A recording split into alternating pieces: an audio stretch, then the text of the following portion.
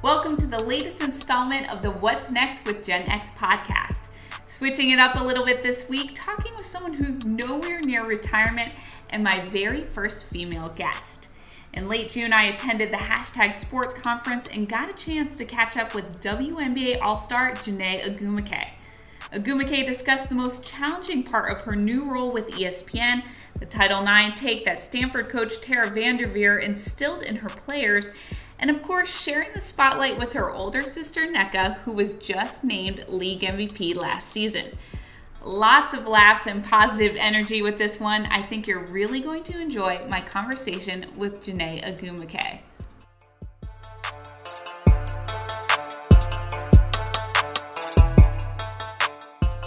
Talking with WNBA All-Star Chiney Ogwumike. Yes. Got that one right.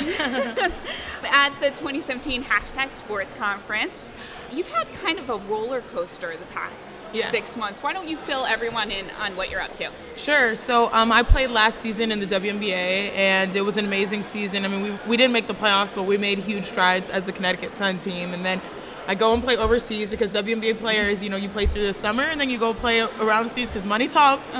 I was in China, and unfortunately in China I got injured. So I immediately flew back and rehabbed, and my life sort of came together. I had opportunities to work with ESPN. Now I'm anchoring SportsCenter Africa, which is really unique and exciting. Thank you. And then also just training and being the WNBA's ambassador in anything that we need to do to try to put our voices out there. So it's been a whirlwind. I watched my sister win MVP. I watched my sister win a championship. So it's been really cool and so many blessings. Even though there are challenges throughout the way, especially being a WNBA player, the perks of it are just unlimited.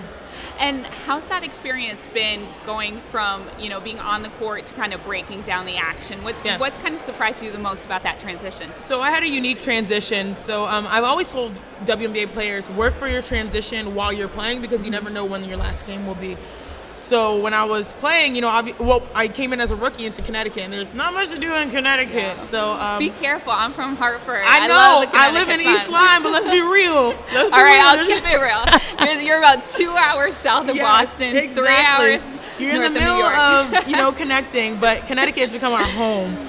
And one of the best things about Connecticut is not only playing for the Connecticut Sun, but then also having the opportunity of ESPN in your back door.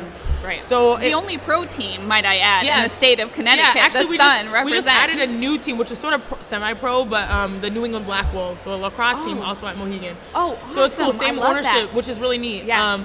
So basically, I came in as a rookie, and I, throughout college, I did ESPN car washes, media tours, and I always made myself available to work with ESPNW. So when I got injured for the first time, it was after my rookie year.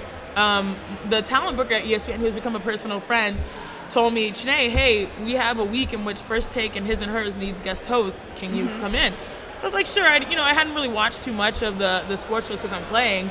And so I come and I start watching, to prepare. And I'm like, oh my gosh, this is like huge national television. One's a 2-hour debate show. One's a 2-hour fun show, which has sports and news and pop culture. So I was like, oh my gosh, how much did I bite off? Did I bite off more than I could chew? So I remember I prepared and I went on those shows, and it wasn't perfect, but I had a blast. And that pretty much allowed me more opportunities within ESPN. But at the same time, I'm playing.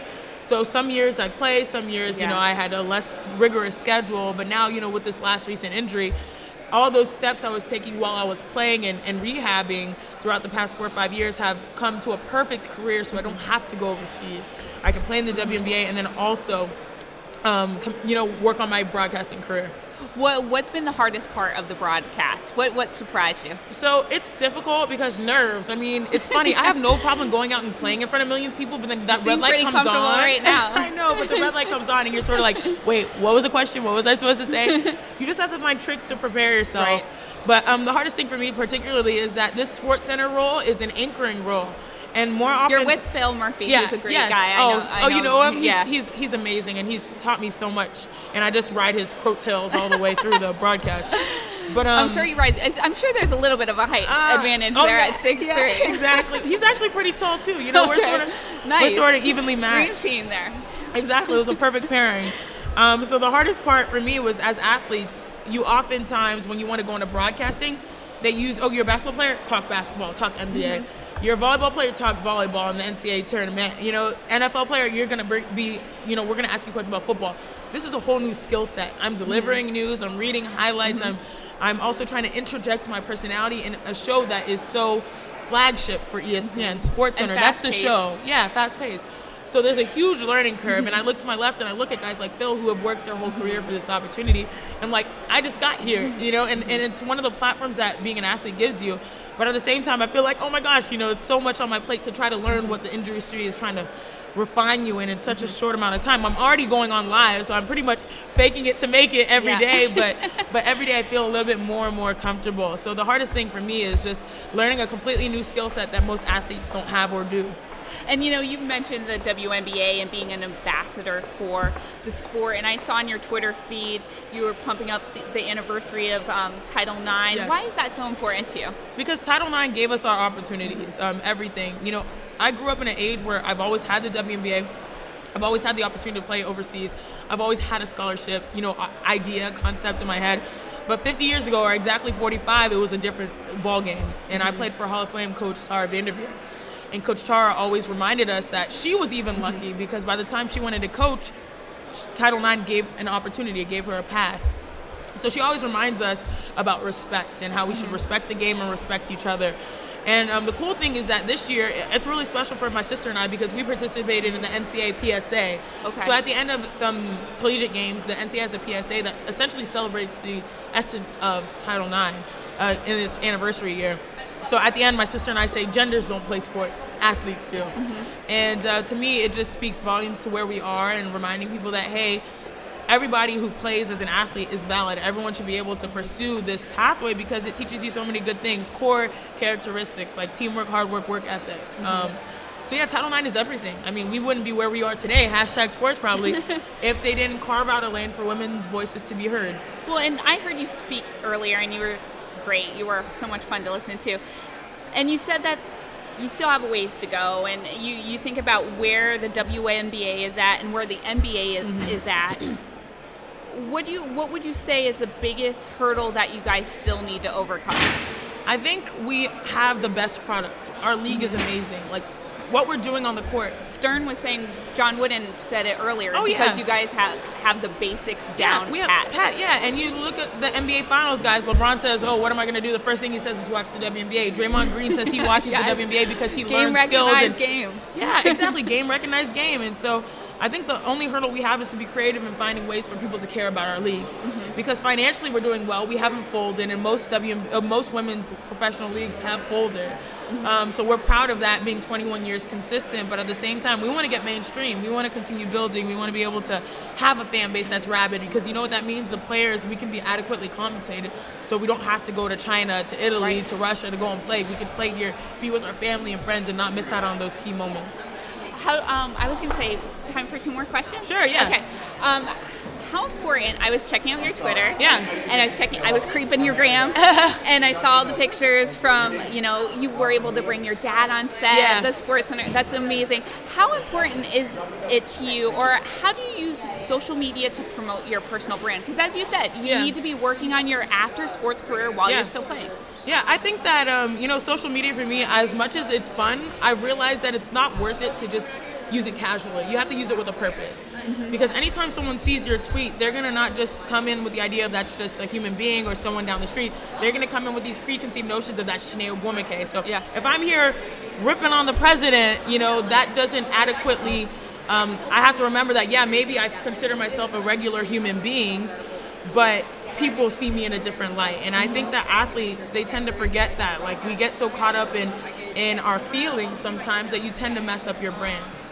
Have you ever had a moment where you maybe tweeted something or posted something and was like, Sometimes, maybe I have. I'm a little edgy, but what I do is there's 2 things. I send one to my agent and say, hey, this is a tweet I'm thinking about doing. Like, is it too far? What would be too far? I'm not even sure. Like, for instance, I just mentioned ripping on the president. Like, that's something I would never do. And it's, to me, I just look at our society as, we may not agree with what everyone believes, but we should be able to have a conversation and dialogue about it. And I think a lot of times people try to stick themselves on one side or the other, but in real life we're all communicating with each other. So yeah, a lot of times I talk about, I'm very passionate about politics. My mentor was Condoleezza Rice. And I went to Stanford. Not too shabby. Yeah. Well, Some good company to have. I mentioned that casually, but she works in the international relations department at Stanford. Oh, perfect. And that's what you majored in, correct? Yeah, exactly. So I had this, mindset already. Okay, Stanford is a very liberal institution, but Condoleezza Rice has her own personal brand. How does she navigate that? So I looked to her, and she taught me so many different things. People tend to perceive her differently than the Condoleezza I know. So when it's social media, you sort of have to understand all those different facets. Right.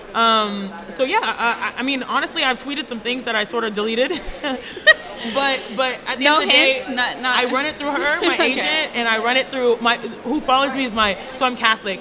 My parish priest back in Cypress, Texas, Father Sean, he follows me. So I always think, what would Father Sean think about this? What would Father Sean think about this picture? This cute selfie I'm taking. Yeah. So in the back of my mind, every time before I press send, working the angles too much. Exactly. I'm like, oh, Father Sean's gonna see this, so let me be careful.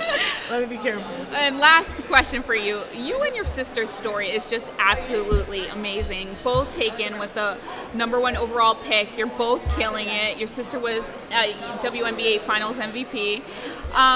What's it like kind of having an older sister, kind of paving the way, or how's that dynamic been? It's cool because, as one person waxes, the other person wanes. So, for instance, I've gotten injured and Nneka has achieved huge feats on the court, but while I'm off the court, I'm sort of doing my own thing. So it's funny, we just are a team, and we have this unique, we fell into basketball and we fell in love with it, and it opened so many doors for us. So to see her succeed is like me succeeding, and when she sees me doing things that typically other athletes don't do, she thinks just as much of it as I do. Like, I'm like, oh my God, she's MVP. Like, I can never do that. I don't know if I could ever do that. And in her head, she's thinking, oh my gosh, Sinead's doing the broadcast. Like, that's something I probably could never do. It's just cool. That's how we are. We're best friends first. And yeah, 3 times a year we got to bang against each other in the paint. But nonetheless, we're a tag team, and we just understand that our stories are intertwined, and it makes us unique. We're different. People tend to see us the same because we sort of look the same, but we're completely different, but we support each other nonetheless. How often do you guys talk throughout the season? 24/7, like you can see, like it's sending literally each other every memes. day. Oh yeah, pre-game, post-game, like we're always talking. Like today, look, I'll just give you an example. Okay. Sweet, FaceTime me, please. I'm one of 2 sisters. I know there's 4 of you guys, so I get it. Yeah, lots of emojis. I like just left Hartford. Cool, coming soon. Did you make it? Yep. I'm going to the NBA Awards. Did the makeup artist respond? Yes, all set. Sweet. FaceTime. She wants to see my makeup. Yeah, exactly. Yeah. So you're gonna look awesome. It's hilarious. So I mean, we just are in constant conversation. And so you're doing this thing with ESPN Sports Center. What's next for you? What should we expect from Sinead? I have no clue, but so I just met Justin Pugh today. At least it's my first time. We both were on the panel together, and we both are we're like soul siblings. Super fun, loud.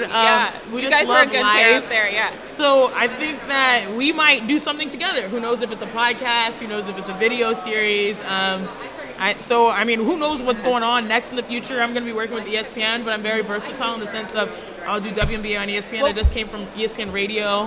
What are you doing with the draft tonight? Oh, so I'm attending the NBA Awards, which is exciting. So Excuse me, you were at the draft. Oh, yeah, I was at the draft. It was amazing. I mean, I interviewed all the draftees to get content for ESPN. Yeah, De'Aaron Fox. Yeah, exactly. You were behind the scenes. It was so much fun. And then I also was putting it on Instagram. Yeah, I saw you of course. I had to. I let people know I was at the draft interviewing because, these are first for me. Hashtag just saying. Yeah, hashtag just saying. Exactly. Like, these are first for me, so I got to put it on the gram. Yeah. But honestly, I've always been a yes woman. So since I was in high school, there's media, there's someone that wants to understand me. I said yes because I know that the more they know, of course. The more they know about us, the more they care about our game, and that's what our game needs to grow and sell tickets and help us out in the long run. So being a yes woman, girl. Exactly. I mean, but that's how we are in sports. Yes. Every woman is like that in sports. We have to hustle and pound the pavement because we know no opportunity is really just gonna come and say, here you go, this is what you're gonna do. Right. We have to fight for it. So yeah, that's what I'm doing. I mean, I have no clue what the future holds, but I'm excited for what I'm doing right now. Last question. I'm keeping an eye on your agent. What would you say? You keep talking about all these opportunities that playing sports has afforded you. What do you look back on and say, oh my God, this has been amazing? First of all, Stanford University, the experience was overall unreal. I love you guys' focus on education. It's so important. It's so important for young women to see that. It's key. I mean, a lot of times when I go and run basketball camps or talk to young basketball players, I always say, hey, as great as it is that I'm a WNBA player, what helps you out is if you have good grades, then more schools will look at you. If you have bad grades, then you only select yourself to the schools that only really care about your athletics. So education is key, but I think the biggest experience for me has been so far like getting drafted. When I got drafted and was selected number 1, my sister and I we sort of looked at each other like, how the heck did we get here? Because we were 2 gangly young girls out of Cypress, Texas that didn't really know much about basketball. Our parents put us in it and told us that, hey, no matter what you're doing, that's the lesson they're trying to teach. Do it to the best of your ability. I know you guys are having fun at school. We need y'all to do something to tire you out before you come home. Lots of energy. Exactly. So they say put us in I'm basketball. high energy, and I'm like, we are soul sisters too. So yeah, they put us in there and they said, do to your best ability, play. And that was a life lesson. So basketball transformed our lives. It gave us the opportunity to be at Stanford. And then when it came to draft night, my name was called and we looked at each other and we're like, wow, we just made history as siblings. Yeah. It just honestly was like, how the heck did we get here? I mean, life is an amazing thing. Yeah. Well, if I had to guess, the sky is the limit for Janae and Blue McKay. Thank you so much for your time. Nice meeting you.